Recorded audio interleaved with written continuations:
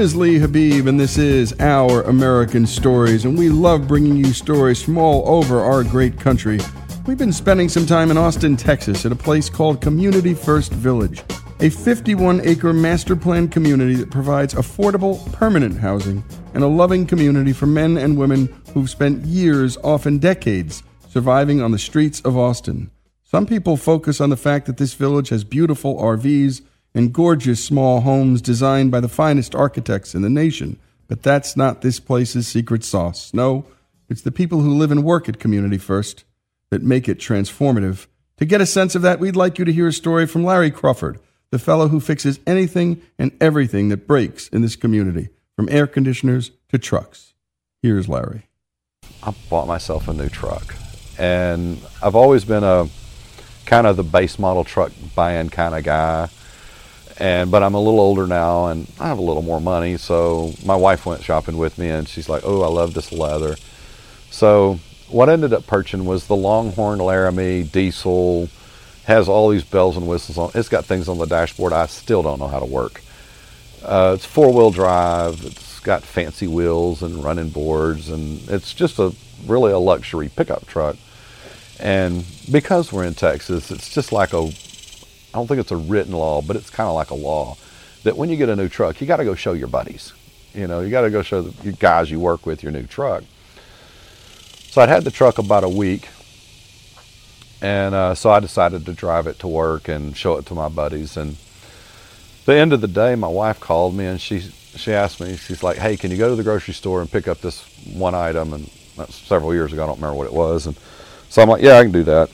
So I leave work, and I'm heading down Loyola because there's a HEB grocery store at Springdale and 183. So I was heading that way, and I saw this homeless guy that I had known for several years walking down the street. And so I just stopped in the middle of the road, rolled the window down, and was like, hey, Mike, where are you going? And he's like, I'm going to HEB. And I'm like, jump in. So we go to HEB, and I'm like, I just need one thing. I said, I'm going to go and get what I need, and then I'll just wait for you at the truck, and I'll take you, because he lives in a camp not too far from here, and I'll take you back to your camp. And so I get my one item, and I'm sitting out waiting for him to show up, and he comes out of the store, 2 boxes of beer, and he's a profound alcoholic, and I mean, without exaggeration, I've seen him falling down drunk at 7 a.m. He's a lovely human being. He just has lost control of his drinking. Anyhow, so I drop him off at his camp. I go home, fix dinner, and the day just ends. I go to bed. And about 3 weeks later, we do this thing here at the village. We call it Reach Out, and basically get a bunch of chartered school buses, and we go get the homeless people from the camps in downtown. We bring them out here to the village. We let them take showers, get haircuts, get a real good hot meal, not fast food, but good hot meal. There's somebody here that's like nurses and doctors, and check their blood sugars and their diabetes and their blood pressure, and do all of these things. And so anyhow, I'm standing over by the corner of the shop, and I see Mike get off the bus, and he's screaming at me, and it's not uncommon for homeless people to scream at me because they all want the same thing from me. I'm a smoker. They want to, hey, you got a cigar? Do you have a cigarette? Do you have, And so I knew that's what Mike wanted. So I'm just sitting there kind of silently, and I said, okay, hurry up, Mike, so you can get a smoke from me and I can go on with my business. And as he's approaching me, he's maybe 10 or 12 feet away, and I could already smell him because he hadn't had a bath in a long time. And he drops down to his knees in front of me, and he takes this old ratty backpack off, and he's like, man, I got you something. And I'm like, what do you mean you got me something? He said, man, I bought you a present. I'm like, man, you have to get me nothing. And he's like, no. He said, I see how you treat people on the streets. He said, and I wanted to give you a gift. And he said, I noticed in your old truck, the truck I drive to work that's sitting out there by the shop right now every day, it's an 05 Dodge Diesel. I have the black velour interior, which in 2005 was pretty nice. And anyhow, he said, I noticed in your old truck that you had a Bible that had the same color cover as the interior of your truck.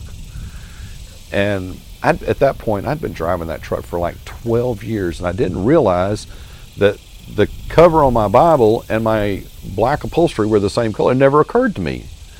Anyhow, so he had ridden in my new truck, and he said, I got you a Bible that has the same color leather as the leather on the seats in your new truck. And he said, I went to the Bible store. He said, I didn't even realize there was more than one kind of Bible. He said, I told the lady, just sell me the most popular one that had this color leather. He said, the receipt's in the box. He said, and the lady said, you can bring it back and get whatever kind of Bible you read if this is not what you want. And I can tell you right now, it wouldn't matter which Bible. It could have been it could have been a Bible in a foreign language. I wouldn't have traded it back in. And at that moment, man, my eyes started leaking. I wasn't like crying or nothing, but I just couldn't believe that this guy, which is like the poorest of all the poor people that you ever met, had bought me a Bible to match the interior of my truck. And the thought kept going through my head. It's like, man, this guy could take this back, get his money back. I'm driving an expensive truck. I live in a nice house. I could go buy a box of Bibles and wouldn't even miss the money. But I just kept telling me, it's like, no, you need to take this gift from this man. And I did. And I still have that Bible. It's still in my truck. And it was a lesson for me in the unbelievable generosity of human beings. That man probably panhandled for weeks to be able to get enough money for his daily survival and then be able to accumulate the $77 he paid for that Bible. Not realizing that he probably could have just went to the local church and asked for one. They probably would have gave him one for free. He didn't get that. But anyhow, so the struggle that man went through to get that, it's one of my most valued possessions. And I wouldn't trade it for anything. Great job on that, Stan, and what a message of generosity that can come from anywhere. And we do these stories about the homeless, about prison inmates, right next to entrepreneur stories about billionaires, because in the end, these are all great American stories and show our heart and our soul. Larry Crawford's Bible story, here on Our American Stories.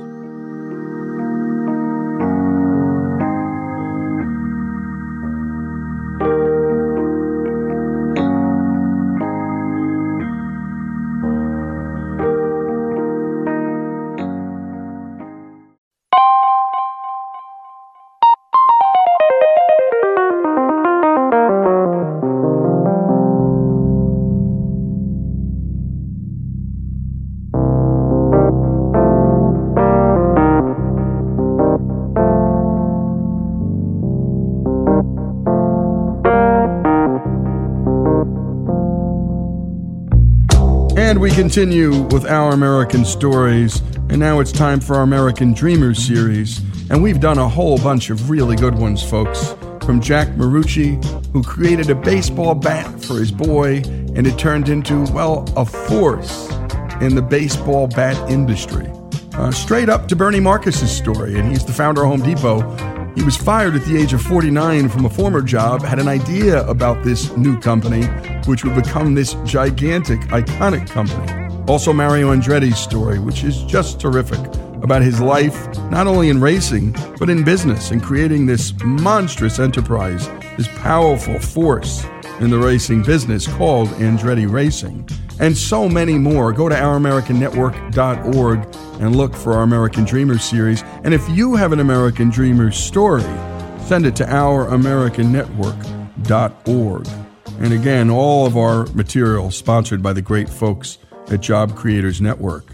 And we now bring you the voice and story of one of their members, one of Job Creators' members, Gary Rabine. I truly believe that the best entrepreneurs in the world usually start with nothing. They don't inherit millions of dollars. Usually they have an idea, they started with nothing, they take risk, and they probably go back to nothing often. 4 or 5 times they get knocked in the teeth, they lose everything, they get back up because nothing isn't that terrible for them. They've been there before. And I know plenty of people that start with a good amount of money and they lose it and they can't get back up. I mean, they never knew what it was like to have nothing, and it's earth-shattering for them. So the blessing I had was, we didn't have a lot, and when I started business, started with a few $1,000. and I can go back there anytime. I enjoyed the place I was in life then and a few other times in my career that I got knocked in the teeth and really almost bankrupt. And every time it happened, I'd look at my wife. I said, it's looking pretty bleak. We had a lot of dough, and now it's not looking so good. And she would go, well, you know what? We can always buy that same house you bought before we got married. It's a $70,000 house. I'll remodel it. We still got our faith, and we've got our family, and that's all we need. And so we got down to nothing a few times. I counted 25 businesses over the last 20 years that we started, and a bunch of them didn't work out. And fortunately, we've always had something going on that did pretty well. I run into people that I haven't seen in a long time or they don't know me that well, and they say, boy, you got a horseshoe in your butt. Everything you do turns to gold, Rayvine. Well, they're only seeing the things that look like they're doing pretty well. But either way, that's okay. I think the most successful people in the world are people that know what it's like to have nothing, so they're able to take risk. So I think it's a blessing. We grew up in a house. We had 6 kids in our family. My dad worked in a factory and did side jobs. He started a tree business, selling firewood, and started doing landscaping. And my dad was a jack of all trades. He was a workaholic. When he married my mom, she had 3 kids already. Then they had 3 more kids within about a 4 or 5 year period after that. So they had 6 kids as a very young guy. He was only like, 25 years old maybe, with 6 kids, right? So at that point, he knew he had some mouths to feed. So he was a very thrifty guy, one of those hardest working, toughest guys you'll ever want to know. So he taught us work ethic in a big way. My brother and I were the youngest of 6. I had 4 older sisters. All my sisters worked just as hard as we did. They cut trees, they split firewood. They were built like bodybuilders. These girls were tougher than any guys I knew. I was embarrassed. They used to beat up on me all the time and throw me around. I was like, God, I'm getting beat up by girls every day of my life. These girls are pushing me around. I felt like kind of a wimp. And then I got to high school and realized my sisters could kick the crap out of, most of the best wrestlers were afraid of my sisters. So I didn't feel so bad. And I actually ended up being a pretty decent wrestler myself because I got pushed around a lot. Anyway, we lived in this house in Fox Lake, Illinois, and the chain of lakes is dominant around Fox Lake. These lakes back then were shallow, septic-infested lakes. There wasn't sewer or anything around these lakes at the time. And the soils didn't allow, like your septic, to filter down into the aquifer like good soils allow. And my dad was really sensitive about the septic fields being overloaded. So if it was above 60 degrees outside, we were bathing in the chain of lakes, the 4-foot mud bottom lake. On a clean day, if you put your hand under the water about 6 inches under, if it didn't rain in a while and it was a nice sunny day, you might be able to see your hand if it's 6 inches under the water if you're lucky. But most days there's a green film on the top of these lakes. There's anywhere from a 1/4 inch to a 1/2 inch thick. So, but my dad believed that water was clean enough, and we weren't going to stress out that septic system putting all that shower water in the septic. So from about 10 years old on, if it was 60 degrees or more, he had a bar of soap at the end of the pier and a bottle of Suave shampoo. And the nice thing about Ivory soap was it floated, so you wouldn't lose it, that murky water, right? But bottom line is, we didn't take a lot of baths, so maybe once every couple weeks in that chain of lakes. The crazy thing is, we used to think we were stark white kids, my brother and I, and we thought we were pretty tan in the middle of summer. But there was scuzz built up on our arms, around our necks and stuff. And we didn't know why friends and neighbors, their parents, didn't want their kids hanging out with us. We thought we were pretty good kids, right? But for some reason in the back of our mind, we knew that their parents were telling their kids, don't hang around those Rayvine boys, they're bad news. But either way, it was the way we grew up, right? And I think we ended up to be tougher for it. And guess what? I don't think I get sick as much as most people. I think we built up a pretty good immune system. 15 years old, we moved to a new place. My dad needed more acreage. He needed some land to put some dirt on because he's piling up dirt in our front yard and wood, and it looked like Sanford & Son. We had all this stuff in our front yard, a little aisle going down to the front door of the house. It was a little bit embarrassing, and I actually told my dad that one day, and I know it bothered him and I said it, but I said, Dad, I don't want to bring friends home. It's embarrassing. They laugh about our house being like Sanford & Son. Yeah, what are you talking about? That's money. That's how you make money doing all that. And I said, yeah, I get it, Dad, but still, it just doesn't look good. And we were in a normal subdivision, like 50-foot wide lots. He was a tough guy, so people didn't gripe about him too much, or he would confront him. So they let him do things he wanted to do. But finally he moved to a place in the boondocks with like 10 acres and had area to put dirt and all that kind of stuff. So my brother and I were in the bathroom looking at this house, and my brother and I just eyeing up this bathroom, a nice tub, and a nicer bathroom, a little bit bigger. And my dad's looking over his shoulder and he says, what are you guys looking at? And I said, well, damn, we have a pretty nice tub here. He goes, This is like May. He goes, "Are you kidding me? It's 65 degrees out." He goes, "We got a creek. There's a creek only about 100 yards away from here. It borders our property. The bar of soap and the bottle of shampoo is waiting for you." He goes, "Get your ass down there and take your baths if you're going to take one." So sure enough, we did. 2 months later, my brother and I are out there bathing. And it's a really hot day. It's like 100 degrees out. And we're cleaning up after working that day. All of a sudden, my brother says, "Gary, there's something floating down the creek there. It looks like cow crap." And we were kind of hillbilly kids, so we didn't say crap. My dad swore a little bit, and we swore a little bit for kids, but he said, "It's cow crap, right?" And I said, "Come on, John, it can't be that." Boy, I said, "Boy, it does look like it, but it's awful big, It's awful big to be crap, And he said, I think it is. It looks just like big turds, And I said, "Come on, I can't." We go up to it and we're sticking it with a stick and stuff. Boy, it does kind of look like it. We stomp up to the house. I said, "Dad, we're not taking our bass down there anymore. We think there's crap floating down the creek." And he said, "Oh, come on, don't be ridiculous." So he walks down to the creek. He looks up and down the creek, and he looks up at the bank on the creek, and he says, "That's not crap, because that's just peat moss eroding from the banks. That's all that is peat moss." So he's our dad. We believe him, right? You got to believe your dad. So for the next 4 years or so, we continue on, and we're swatting these things by us while they go by. Hot days usually, only the hot days that you see these things floating down. And 19 years old, I get home working on a Sunday and got a voicemail. A friend of mine wants to know if we want to go canoeing. I said, "You know what? I think I want to do that." My dad listens to the voicemail. "Hey, I think I'll come with you. We got 2 canoes." I said, "All right, sounds good. Let's do it, Dad. Come on with us." And a couple hours later, we're coming about a mile north and west of our house, and I make the corner. We're racing. We're going as fast as we can. Myself and my buddy are number one. We're in the front, and everybody's behind us. I'm feeling pretty good and kicking their butts, right? And a lot of competitive guys, including my dad. And we turn a corner. All of a sudden, there's like 100 head of cattle in the creek, all over the place. And all I'm thinking about is how we get around these things, man. They're huge. They're all over. There's hardly any room, right? So we get up next to them. We're trying to navigate around them. All of a sudden, they're dropping bombs everywhere. And I'm looking at these things as they're dropping them. And I'm saying, I figured it out. I looked back at my dad and said, "Dad, we told you that was crap floating down the creek all those years." And he gets up next to him and he goes, "Boy, I guess you were right." Any class. But again, I think all that, helped our immune system out, right? So we didn't bathe. We didn't have to bathe in the creek anymore after that. Well, there you go. And when we come back, more from Gary Rabine, this unique voice. One heck of a story, an American dreamer's story. And they come from everywhere, our American dreamers. More of Gary Rabine's story after these messages.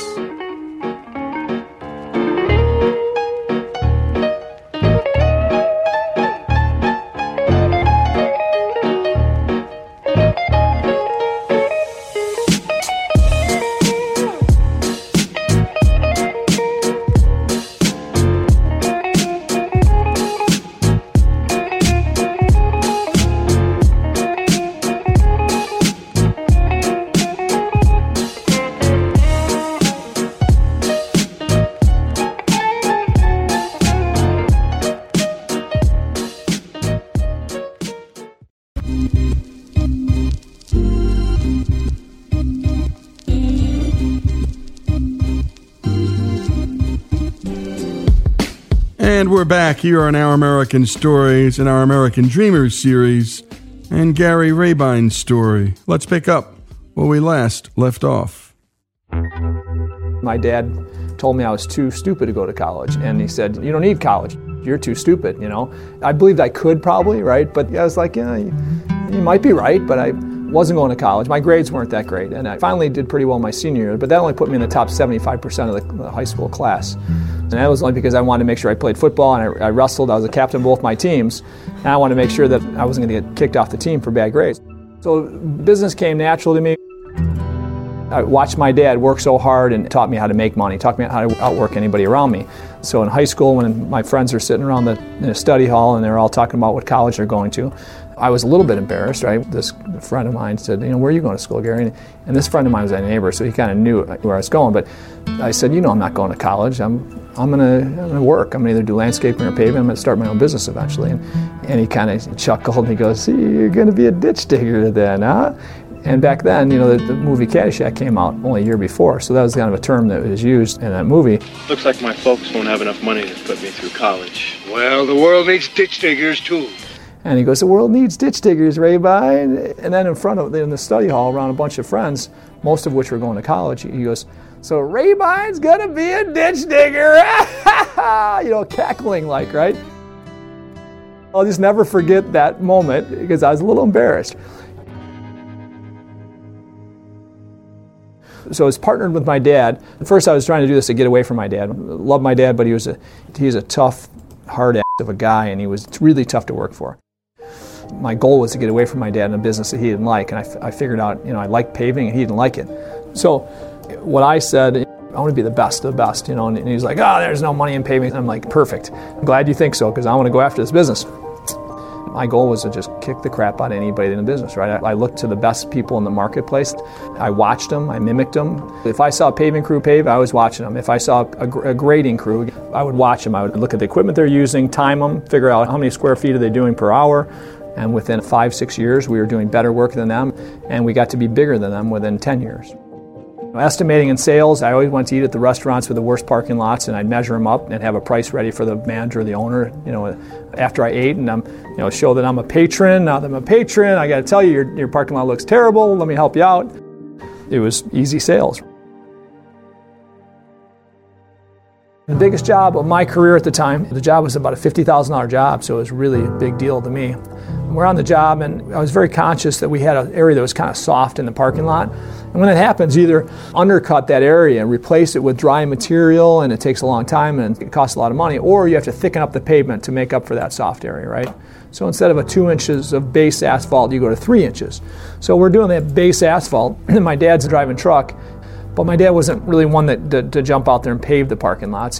But one day he jumped out of the truck waiting for the other truck to dump, and he saw that we were paving a little thick on this job, and he said, holy crap, you guys are paving way too thick there. What are you doing? I said, hey, Dad, this is purposeful. We're doing this because it's soft in here.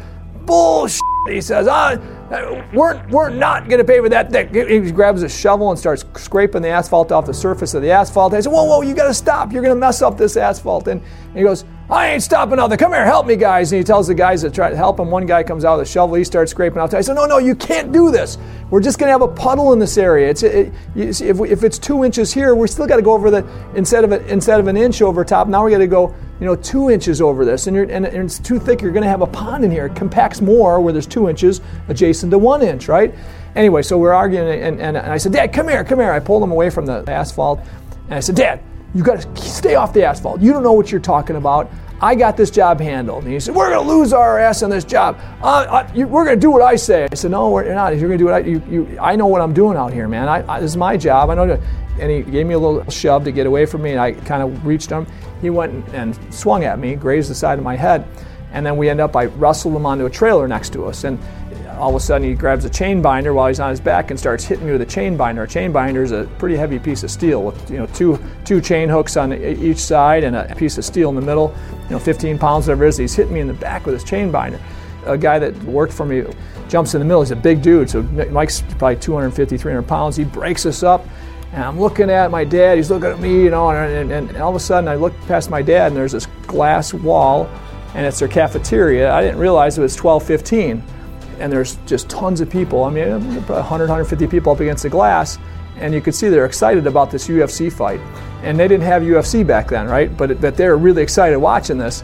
And I look at him, and I look at these people, I'm so embarrassed. I said, there's no way we're ever going to be partners again after this year. And he says, you ain't buying me out, and I'm not buying you. I said, you're going to have to you're going to buy me out, and I'm going to buy you out, because I'm never going to be partners with you again after this year. He says, baloney, you need me as much as I need you. And I said, nope, I got to tell you, this is not happening ever again. And so it took me all that winter going back and forth with them, hired attorneys and all that kind of stuff, and ended up buying them out in the spring of the year, 1994. And it wasn't the best deal in the world. He thought he got a terrible deal, and I thought I got a terrible deal.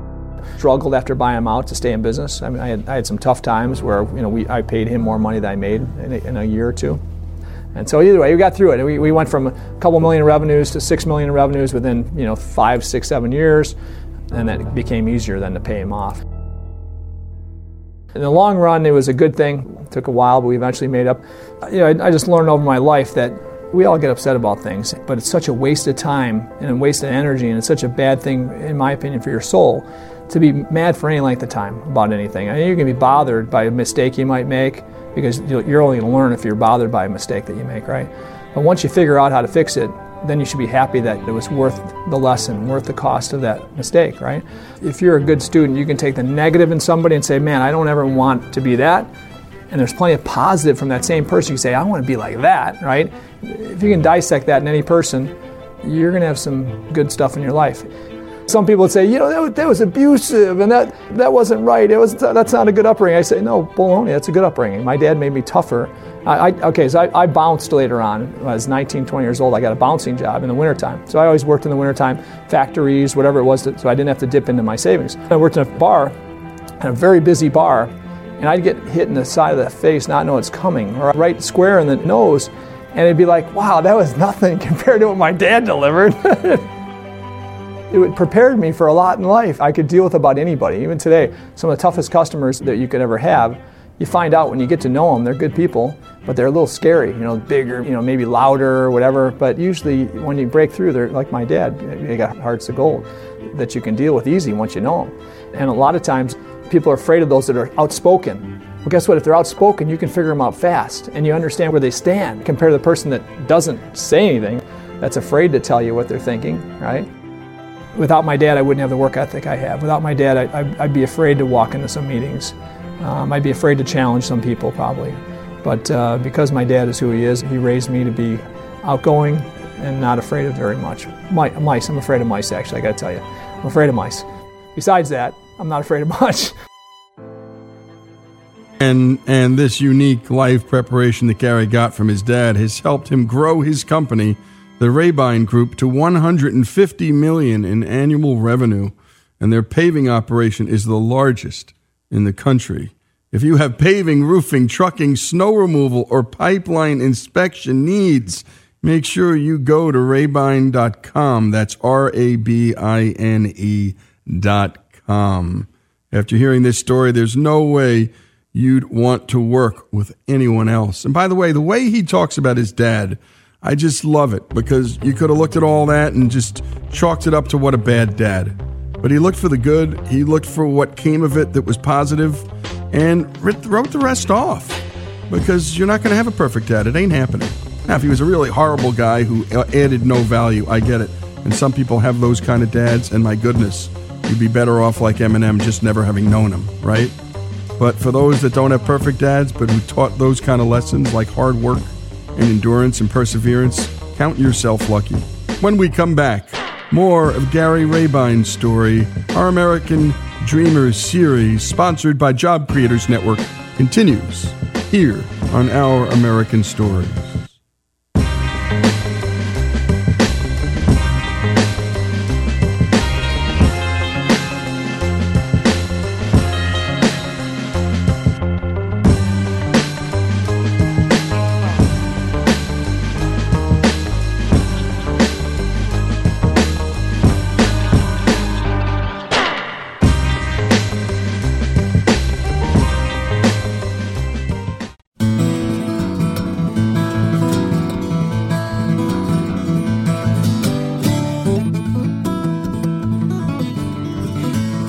And we return to our American Dreamers segment and self-proclaimed hillbilly Gary Rabine's story.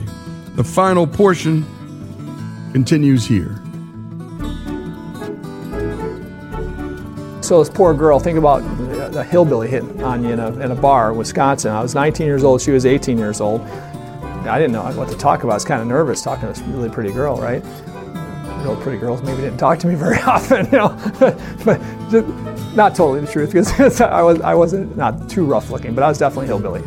Anyway, so I'm talking to her, and within minutes I'm saying, you might have seen the truck when you came in the door. You just see the truck, and she's like, what? I said, my truck is right next to the door when you walk in, the 4x4 with the lift kit on it, the roll bars. It's the truck with a cool paint job. I put everything I had in this Chevy pickup truck. And she goes, I'm really not much into trucks, so I probably wouldn't have seen it, And she's thinking, what is this guy about, right? She's looking for a way to get away from me, I'm sure. And I got talking to her more and stuff and started getting along with her. But we got married at 21 and 22 years old, had 3 kids by 26. We stopped having kids because we really didn't think we could afford these kids, right? We had them fast and furious in a little over 3 years. So we've been married for 33 years now, and Cheryl's been an unfair advantage in a lot of ways.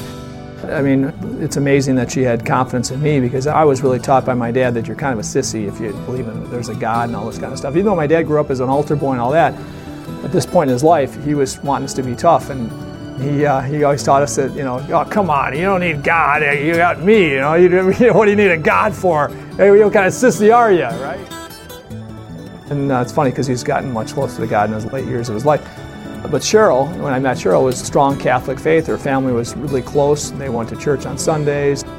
We got married in a Catholic church, went to the Greek Cana stuff, the classes before. Hey, I kind of got it. I was baptized Catholic, and that's about it.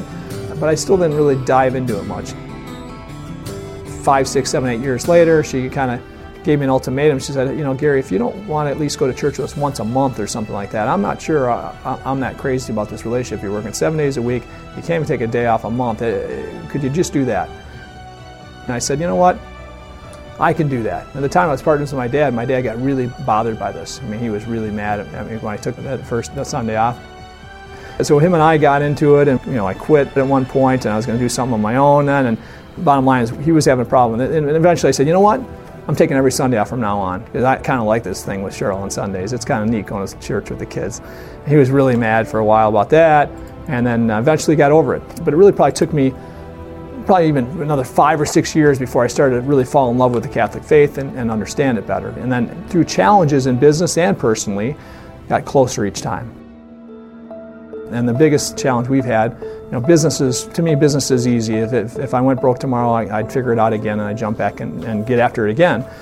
But health is something you can't control, right? And so my wife had brain cancer 2.5 years ago.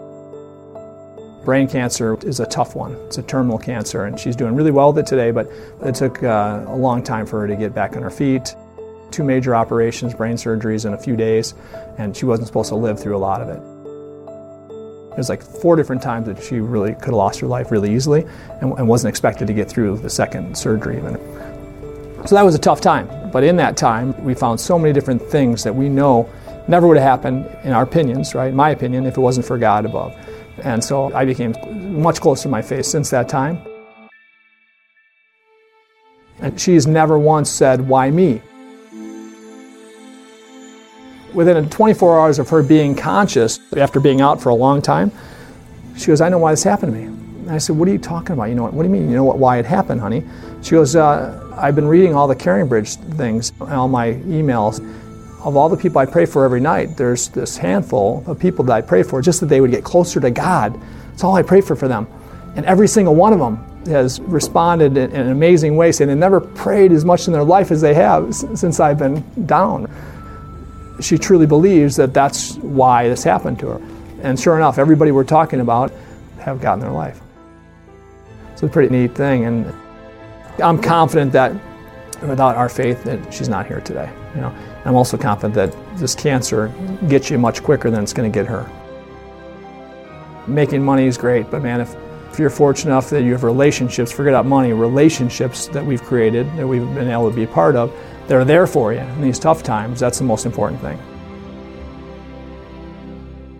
So by 37, 38 years old, saying, gosh, we could add more kids, we said maybe someday we'll adopt. And my 3-4-year-old daughter in the back seat heard it, and she never shut up about it. She constantly bothers about, we should adopt. When are we going to adopt, right? She never forgot about it. I think that inspiration comes in all different ways, right? We saw the family was very close to us, and the kids played sports with our kids, and all of a sudden they show up at the game with 2 little kids from Croatia, twin boy and girl. And they're so cute. I would always play with them and give them a hard time at the games and stuff and mess with their ears and tap them on the shoulder, all that kind of stuff. And my wife would say, leave those guys alone. I said, no, they're too much fun. They told us a story of how it all went in adoption. We're like, gosh, that's so cool. They're changing the lives of these little kids. They ended up adopting one more little girl, Christine, and same way, cute as can be, a lot of fun. And then we adopted our son, Nick, right after that. And it was really based on the experience we saw, how their family bonded and got closer than ever. They had one daughter. This daughter was a great big sister to these kids. So we ended up adopting Nick. And since then, we've had people come up and said, you know what, we adopted a little girl, a little boy, because they share your story, right? So it's really neat that that can happen. A life gets hopefully put in a position where they have opportunity they would have never had in the environment they're in. You know, our son in Russia, those kids in Croatia. So Christine, the youngest one, is one of our MVPs at our golf club at Bull Valley. I'm a hillbilly that the only reason I belong to a club is I bought it. They wouldn't accept me there before. She's an amazing kid. Always with a huge smile on her face and just does awesome for us. She's going to probably eventually grow out of that job and want to go somewhere else, but we want to keep her there as long as we can because she's so good. It's like having one of my kids there, though, right? I always get a big hug from her every time I see her, and I tell the story often when people are there. I said, see this girl right here? She's one of the reasons we adopted Nick. And Nick could be standing right there with a big smile on his face, our son, and he knows the story too. It's fun stuff. When you can do things like this in life, it's a blessing to be able to do that, right? My wife is a saint, but her biggest concern when we were adopting was she was all worried, like really, really worried about one thing. Will she love him as much as she loves our other three kids? Because if she can't, she won't be able to forgive herself. I said, Cheryl, you're going to love him no matter what. We're going to love this kid. If we love our other kids just a little bit more, we're never going to tell him, right? So what are you worried about? He's going to have a great life with parents that love him. Well, if it's a little bit less, then it's a little bit less, right? I'm not worried a bit. So sure enough, she's, well, I'm not happy with that. If it's a little less, I'm not going to be happy. I'm going to be bothered for the rest of my life if that's the case. I said, don't sweat it. You'll be fine, right? And it was like 6 months later, because this little guy was a challenge. He was cute as can be and funny as can be, but he was not easy. He had some baggage that came with him. But within about 6 months, I come home one day and she's just happy as can be. And I'm saying, what's up, man? You look like you had a great day. She goes, I realized today that I love him every bit as much as I love our other three. I said, come on, I knew that all along. I've loved him since day one, you know. But she's the one really spending the time with him, taking care of him, going through all the issues with him. My wife did a ton of work to figure out his neuro issues and all that, and Nick is a normal guy today. I mean, he's really a normal guy. Also, my other three kids were driven closer together because of him, right? So bringing him in when my kids were early teens, they bonded with him a bunch and they became closer because they had this little life in there, this little brother that they all bonded around. He's been a blessing. These kids all know how to work. They understand work ethic, understand what it takes to get up and consistently get up to get to a job. As long as I can give them that, I think I'm giving them a better gift than a lot of other things. They don't need my wife or I ever again. I mean, if something happened to me and I lost every bit of money I have and every bit of my fortune, my kids are going to kick butt. They're going to make probably more money than I ever made that I could ever give them anyway. That's a good feeling. My son, Nick, he's got that Russian work instinct. It's pretty wild, but the kid, ever since he came here, 2.5, 3 years old, if I was working in the yard, he was working next to me. And he would be mad if it was raining out, he had to go inside. Now, this last summer at 17, he worked on our cruise, shoveling asphalt and laboring, and he loved it. He came home with a big, dirty as heck with a big smile on his face every day. He will do well in a job, whatever job he picks, he'll focus on it, and he'll outwork people around him. And I just think that's the best gift you can give a kid. And if they're super smart academically and they can be doctors and lawyers or whatever it is professionally, that's awesome too. But without work ethic, again, they're not going to be the best of that either, right?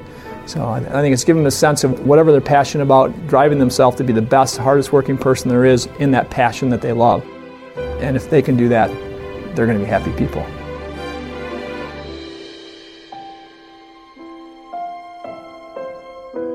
And what a great story, and what a unique voice. And if you enjoyed Gary Rabine's voice, you'll love his podcast. It's called Ditch Digger CEO. Just search for the Ditch Digger CEO wherever you get your podcasts. I love the end there when he was talking about that work ethic. He was teaching his kids. And he had said, if something happened to me and my fortune, my kids are going to kick butt. They'll make more money than me. And I think so many of us as parents, we want to make sure that we get those kids to self-sufficiency, away from entitlement, and into work and a work ethic, because that's the best thing you can do for your kids. And I think more and more parents are coming to understand that in this age of entitlement and this age of overprotective parents. We're not really helping, and I think we all know that, those of us who do it, and I think we all do it a little bit too much. Gary Rabine's story, Our American Dreamers segment, here on Our American Stories. And again, send your American Dreamers stories to ouramericannetwork.org. Someone in your town, someone you know, who built something from nothing. Again, this is Lee Habib. This is Our American Stories.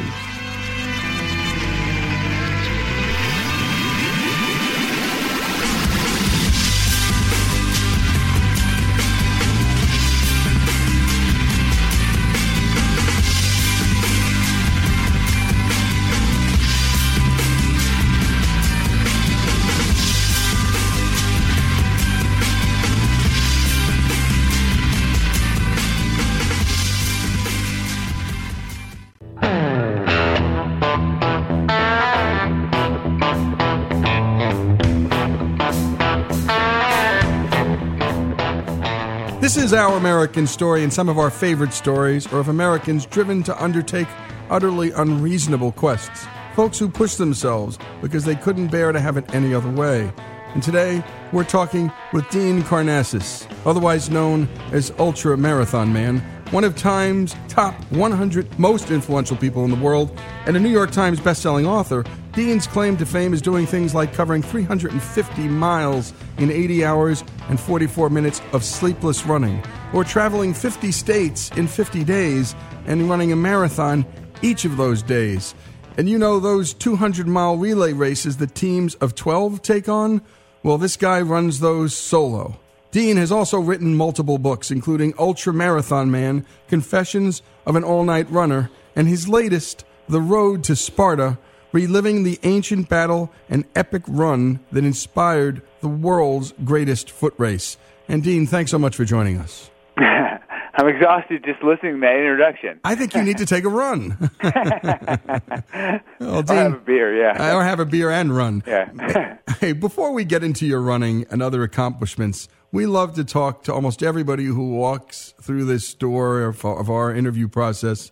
Where were you born? Tell us about your parents, and what are the things in childhood that you think shaped you to become the guy you are today? I was born in Los Angeles, so California born and raised. I'm 100% Greek, so I'm from Greek grandparents. I remember running home from kindergarten when I was 6 years old.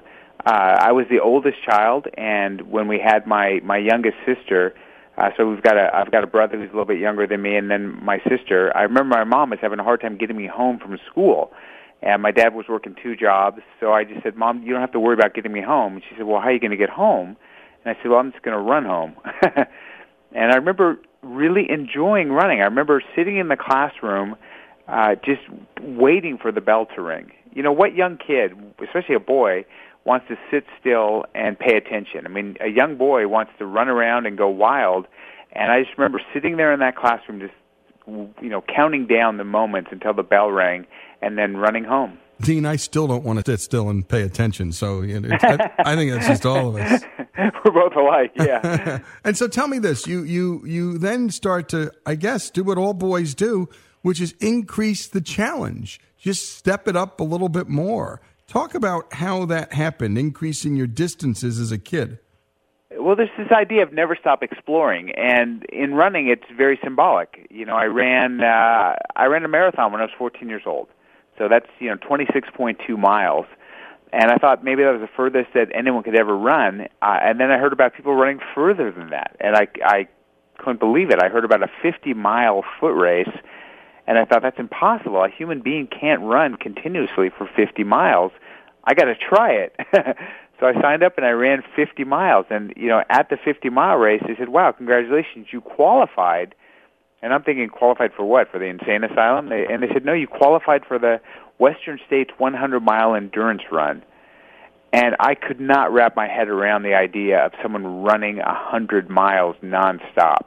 I thought, there's got to be campsites along the way. How many days does it take? And they said, no, the starting gun goes off, and you run as though you're running, a mile race around the track. You just run for 24 hours nonstop.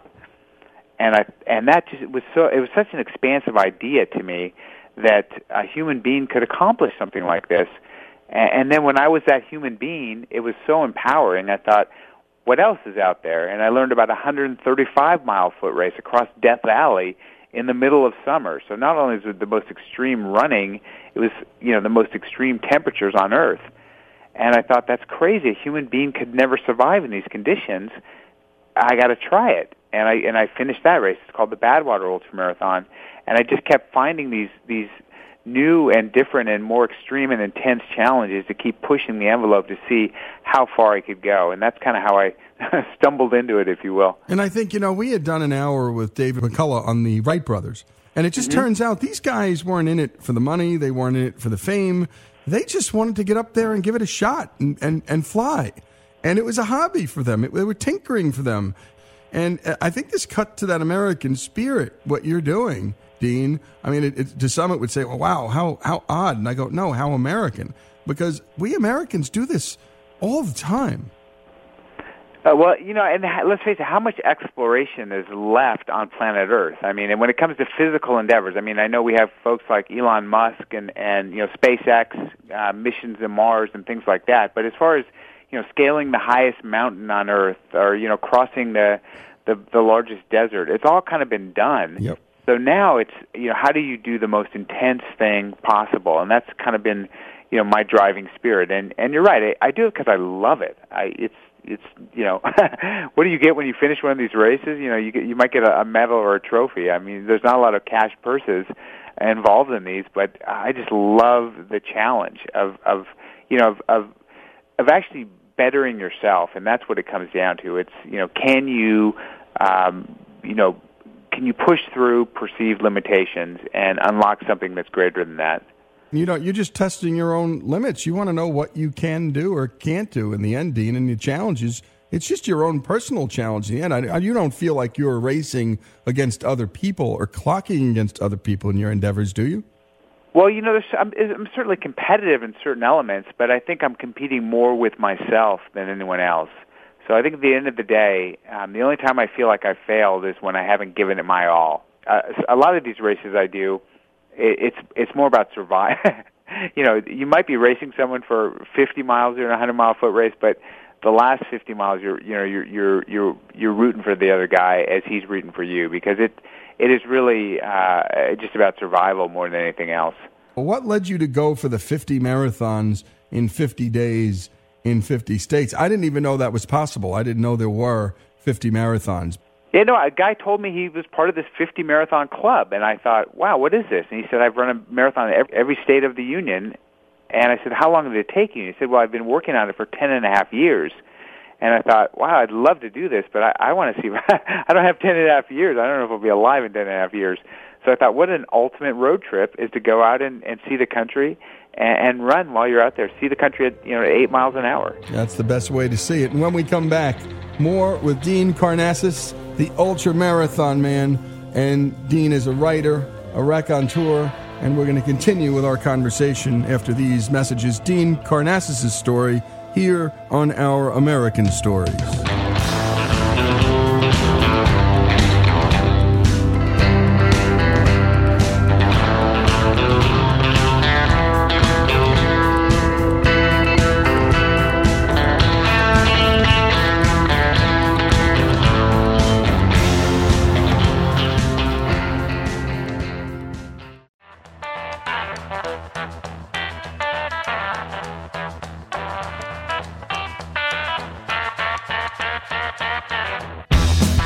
This is Lee Habib, and we return to our conversation with ultra-marathon man Dean Karnazes.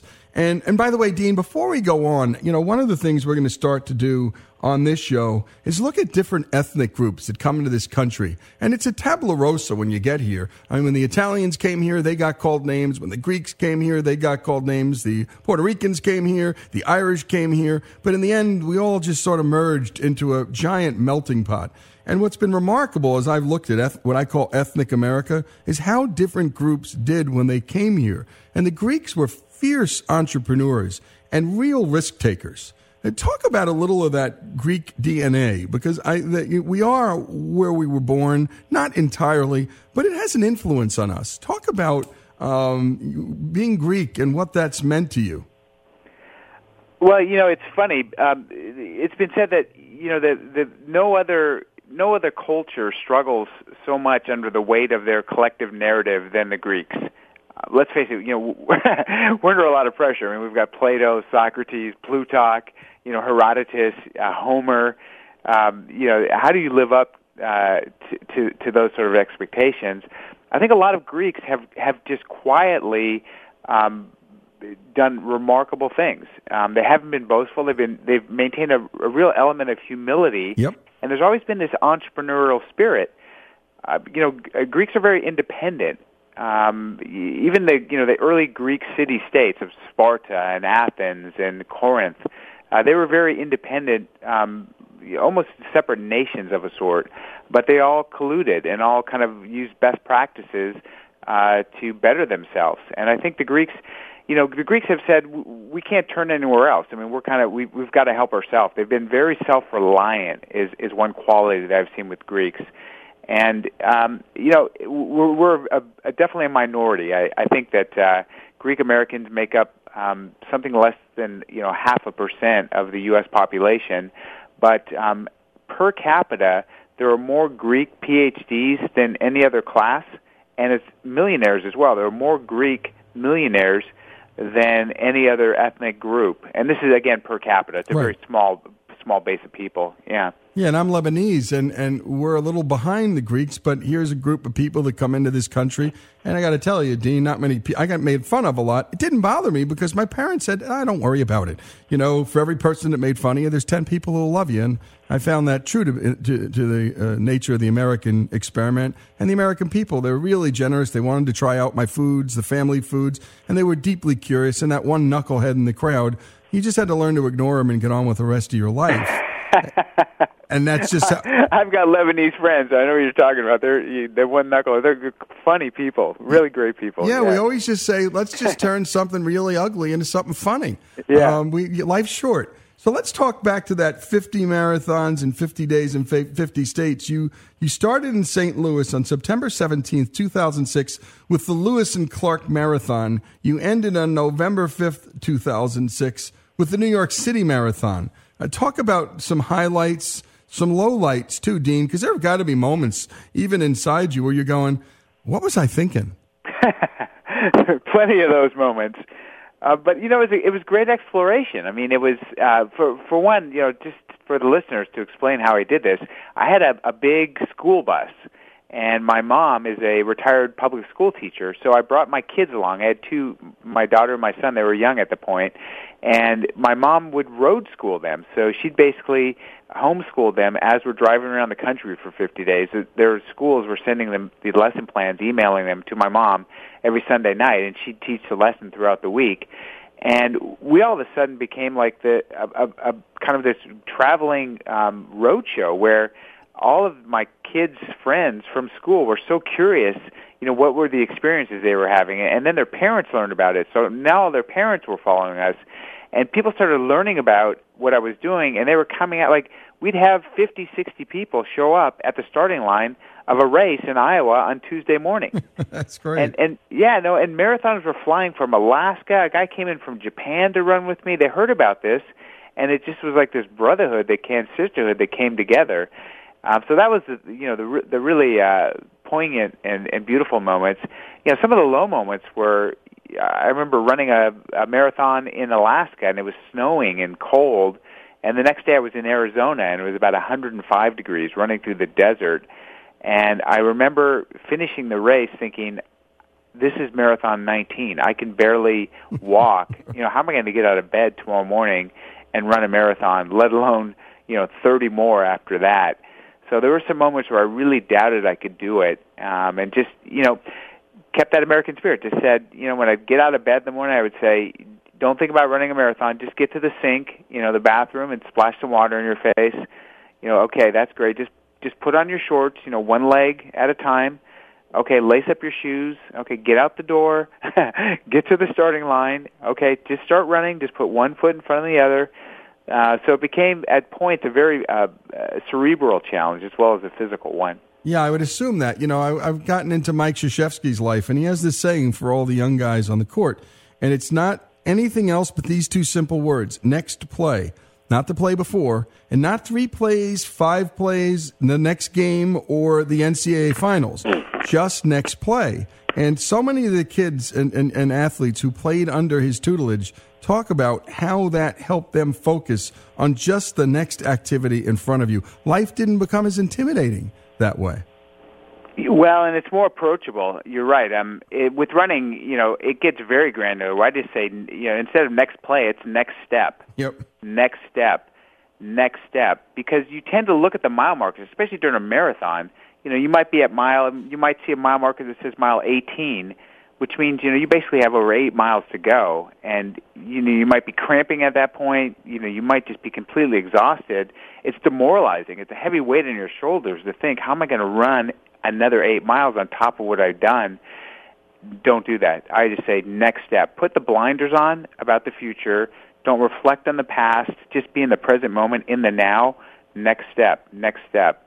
So I can relate to that next play mentality. Yeah, and it's a great thing for life, I think, how to stay in the moment and not get overwhelmed by the exigencies of life, which can easily overwhelm any of us if we look too far down the road or too far back into the past. It can be paralyzing. Let's talk about this cross-country road trip, because, my goodness, we've talked to one person who's biked across the country for Dave Thomas's foundation. He's a Wendy's franchisee who said, my goodness, I want to raise some money for kids. And so he rode across the country on a bicycle, and we followed him along. What was jogging across the country like? And by the way, what did you learn about your country when you did this and that 50-day in 50-state adventure? And what did your family learn?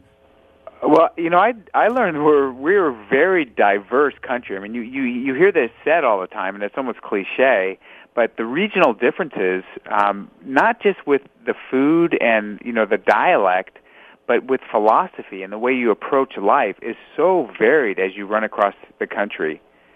But the one uniting thing is that we're all free and we're all freedom-loving people.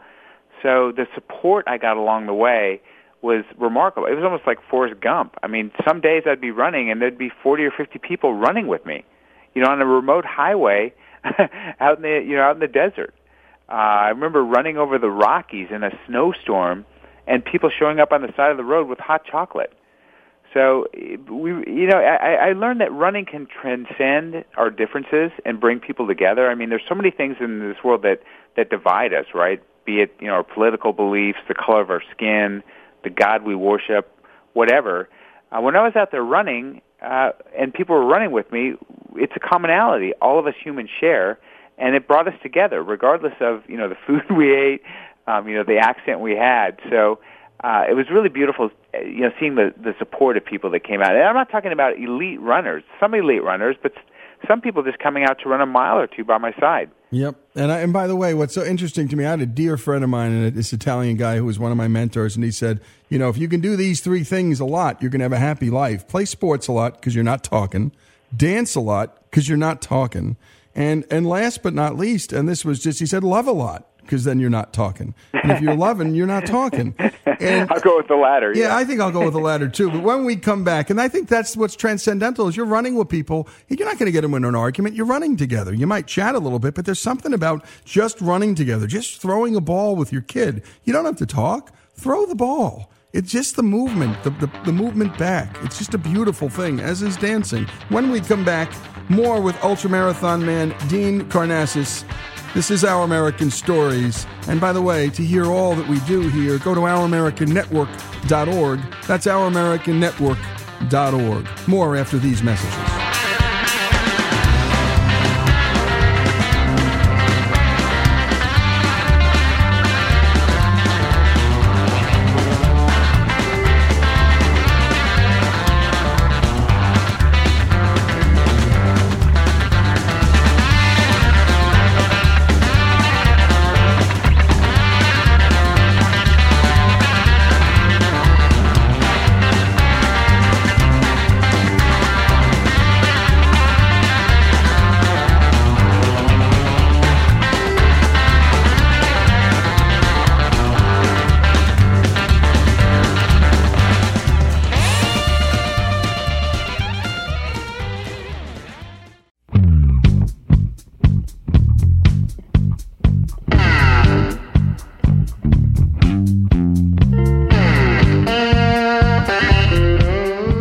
This is Lee Habib, and we're talking to Dean Karnassus, the ultramarathon man, who's also written some books, Ultramarathon Man, Confessions of an All-Night Runner, and his latest, which we'll talk about in a moment, The Road to Sparta, reliving the ancient battle and epic run that inspired the world's greatest foot race. And Dean, before we do that, just a couple of basic questions. I know the audience is thinking, how do you train for this stuff?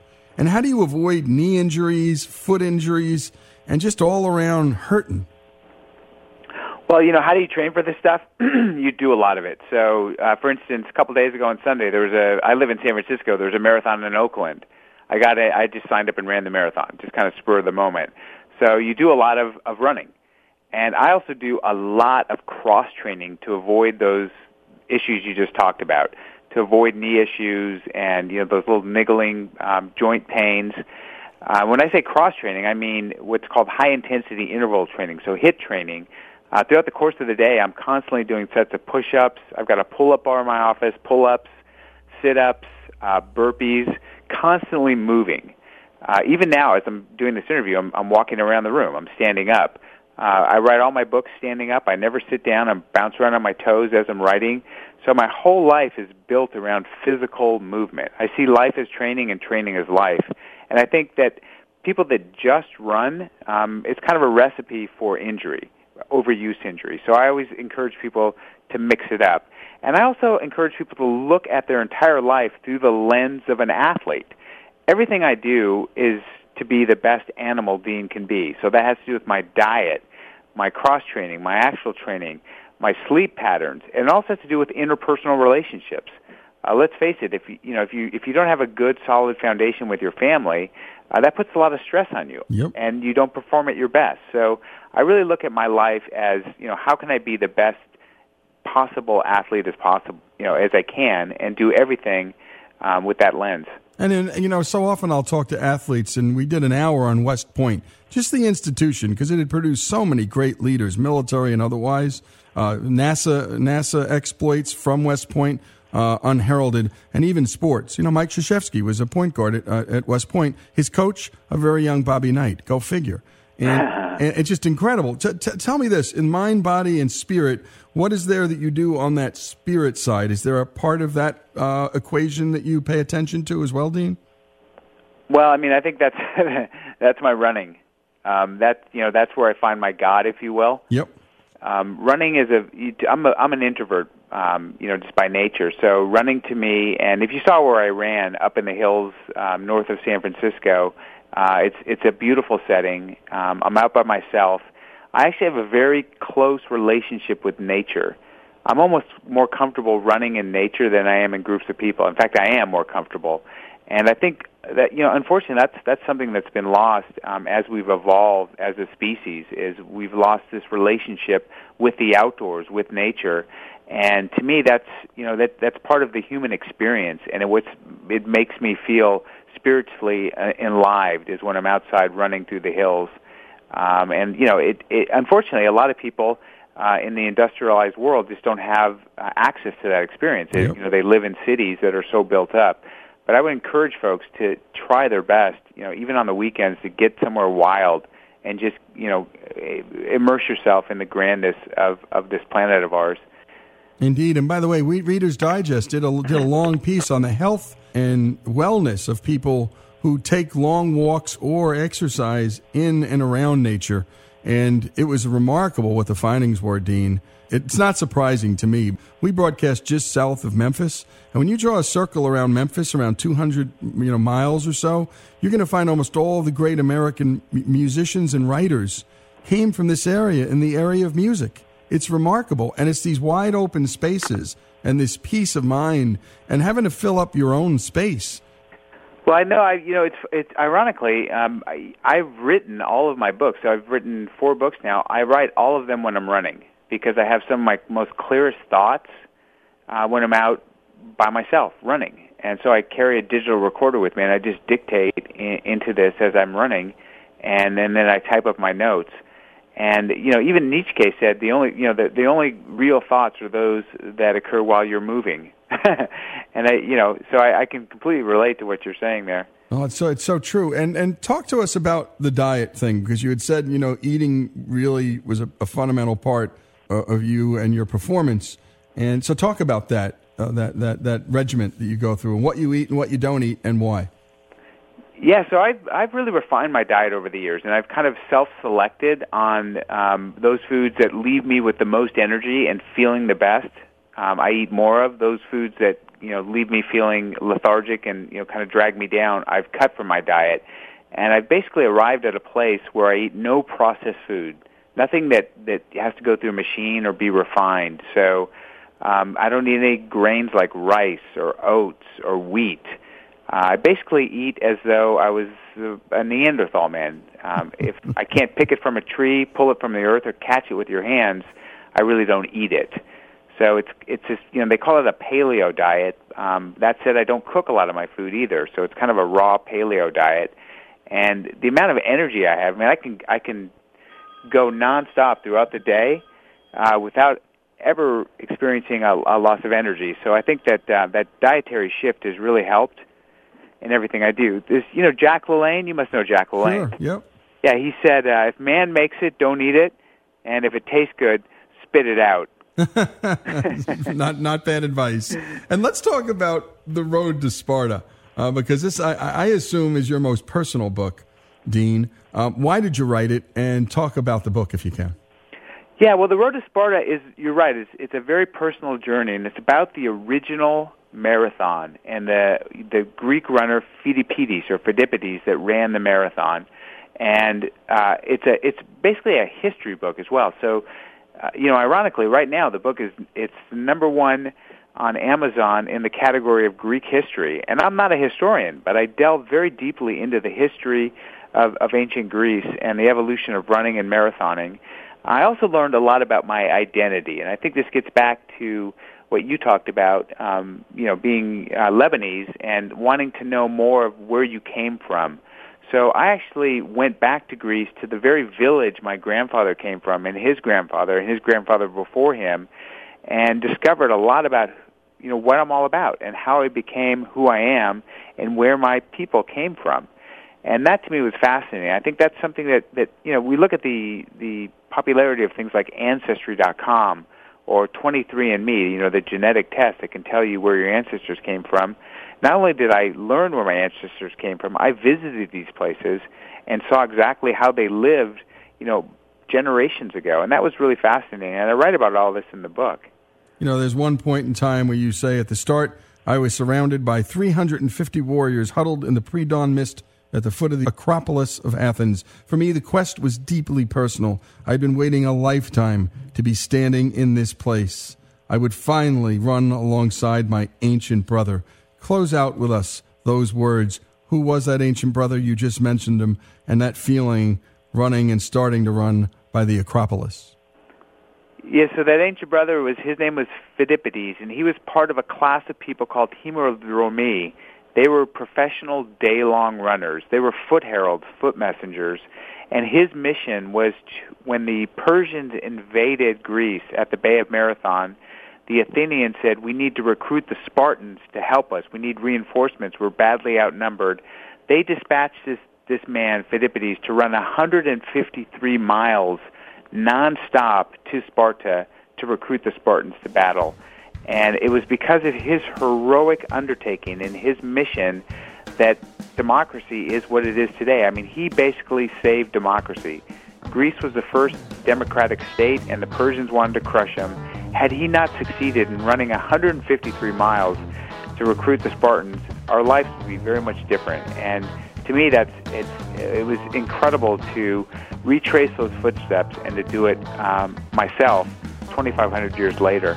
And that's what we love doing here on Our American Stories, digging into the story of the people we have on. And my goodness, that sounds like the Paul Revere story without the horse. And my goodness, what a big one. Dean Karnazes, ultramarathon man, thanks so much for joining us. Thanks for having me on. This is Lee Habib, and this is Our American Stories.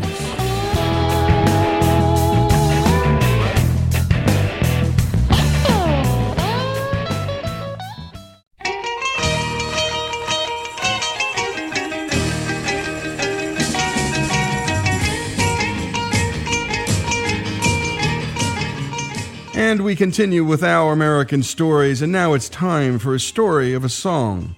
Beach Boys frontman Brian Wilson found inspiration from the most unlikeliest of sources. In his autobiography, Wilson writes, quote, "One of my favorite books was The Four Loves by C.S. Lewis. It was a great way of looking at all the different ways people express love.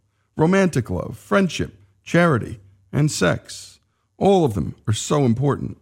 So in 1966, Brian took the Beach Boys' patented sounds about summer and surfing and composed a song about God and love. Here's Greg Hengler. If everybody had an ocean across the USA. The Beach Boys seem to fall into two categories. Most people just think of them as the peppy, surfy, sing-along music, goofy fun songs like Fun, Fun, Fun and Surfin' USA. And that's not an invalid way of appreciating their music. But I want to talk about the other category. A category that is best encapsulated in their 1966 album, Pet Sounds. Start it. And the song that most personifies this category is God Only Knows. As co-founding member of the Beach Boys in the 1960s, Brian Wilson created some of the most groundbreaking and timeless popular music ever recorded. But by the end of 1964, after endless days of performing on the road, Brian had had enough. Here's Beach Boys, Mike Love, David Marks, and Brian Wilson. We observed him being quite unhappy, being out on the road and away from home. And not everyone's suited for that life. He couldn't handle a lot of the things that went along with that, like the traveling, the loudness of it. It hurt his ear. He was having trouble hearing out of his, he's deaf in one ear. Well, I wanted to spend more time at my house, write songs at home. So I told the guys I'm going to stop touring. Nobody could sing like Brian in terms of that falsetto, and he played the bass with us in our live shows. And so it was not a happy occurrence to see him leave the live group. Here's A&R executive at Capitol Records, Carl Ingeman, and music journalist David Wild. Capitol, on the other hand, was thinking, well, if he can make more records and make them as good or better than they are, there's an upside to that, too. So there wasn't a great deal of worry on as far as Capitol was concerned. Brian Wilson's decision to get off the road and to get into the studio is one of the most profound moments in rock history, because it really is when Brian Wilson, I think, intuitively decided that he was going to be an artist. That he could spend more time writing, arranging, and recording the tracks to which we would sing when we would come back off of a tour. The minute those guys were on the road, he was really in the lab experimenting. Lucky Lock guitar, such fun. Here's Tony Asher. I met Brian Wilson the first time at Capitol Recording Studios. I was working for an advertising agency. It was part of my job. I was doing jingles and writing commercials.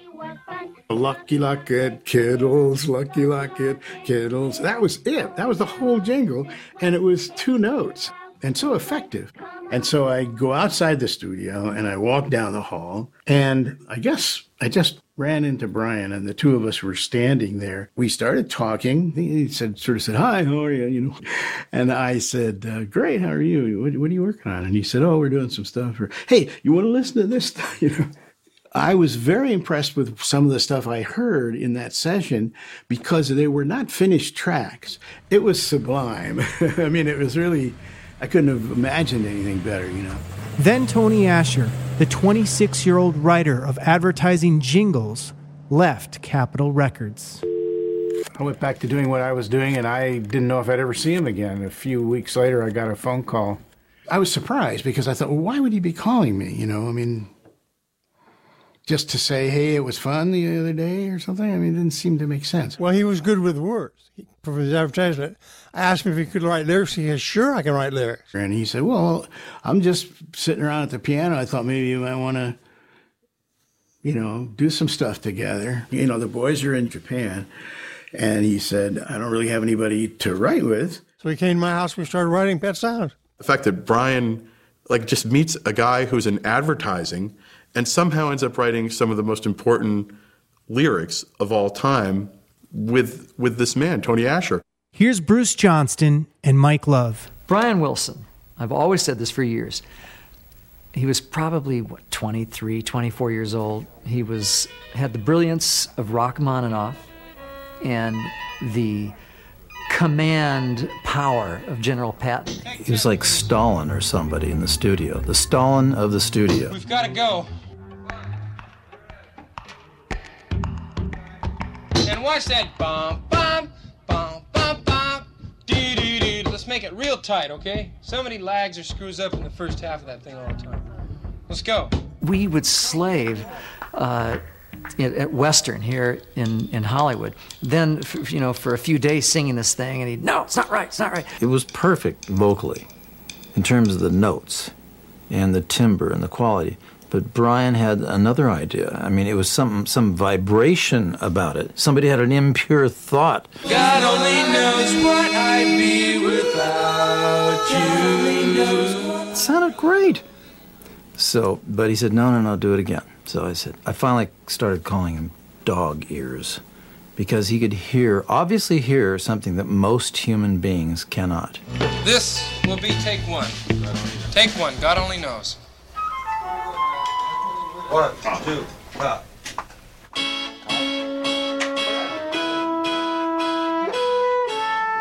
Nice, Tom.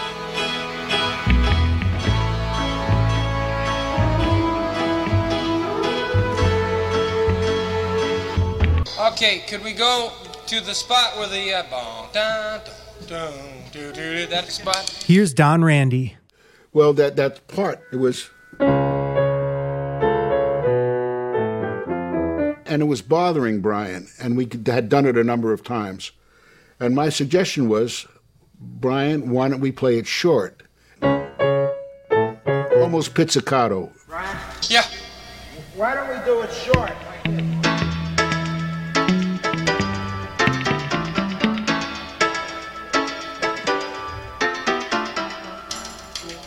We'll try it.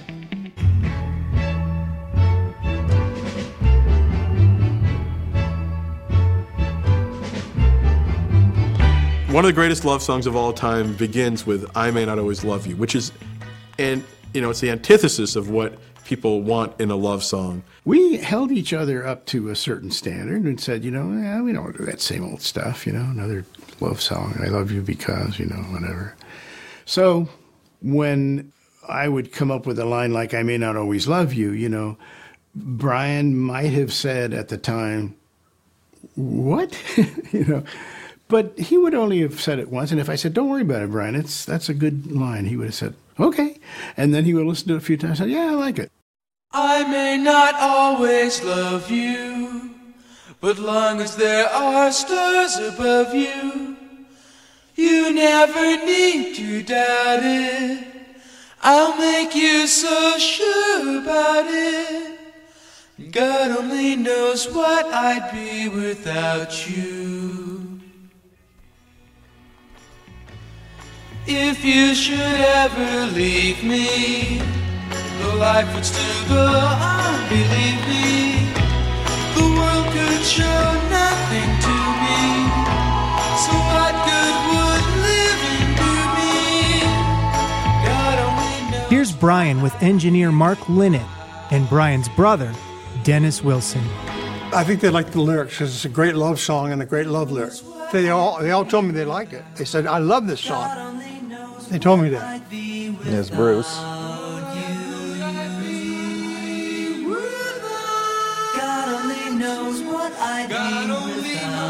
And there's the part you didn't use. Bop, right. Bop, bop. Well, I always liked it. I didn't use that. No. When the first time I really got what he was doing was God Only Knows. He was able to organize his thoughts to a point where they were hypnotic, but yet entertaining, meaningful, and spiritual too. For want of a better phrase, it's where rock and roll becomes a religious experience. God only knows what I'd be without you. God only knows what I'd be without. God only knows Here's music journalist Heath Alpham. It put the standards up. He said, this is how good it can be, and you better go away and think about it. Mr. Lennon and McCartney, Mr. Jagger and Richards, Mr. Townsend. You better go away and think about what you're doing next, because it could be this good. Here's Paul McCartney, who called God Only Knows the greatest song ever written, inducting Brian Wilson into the Rock and Roll Hall of Fame. The 60s, particularly, he wrote some music that, when I played it, it made me cry. And I don't quite know why. It wasn't necessarily the words or the music. There's just something so deep in it that there's only certain pieces of music can do this to me. And it just reaches right down in me. And I think it's a sign of great genius to be able to do that with a bunch of words and a bunch of notes.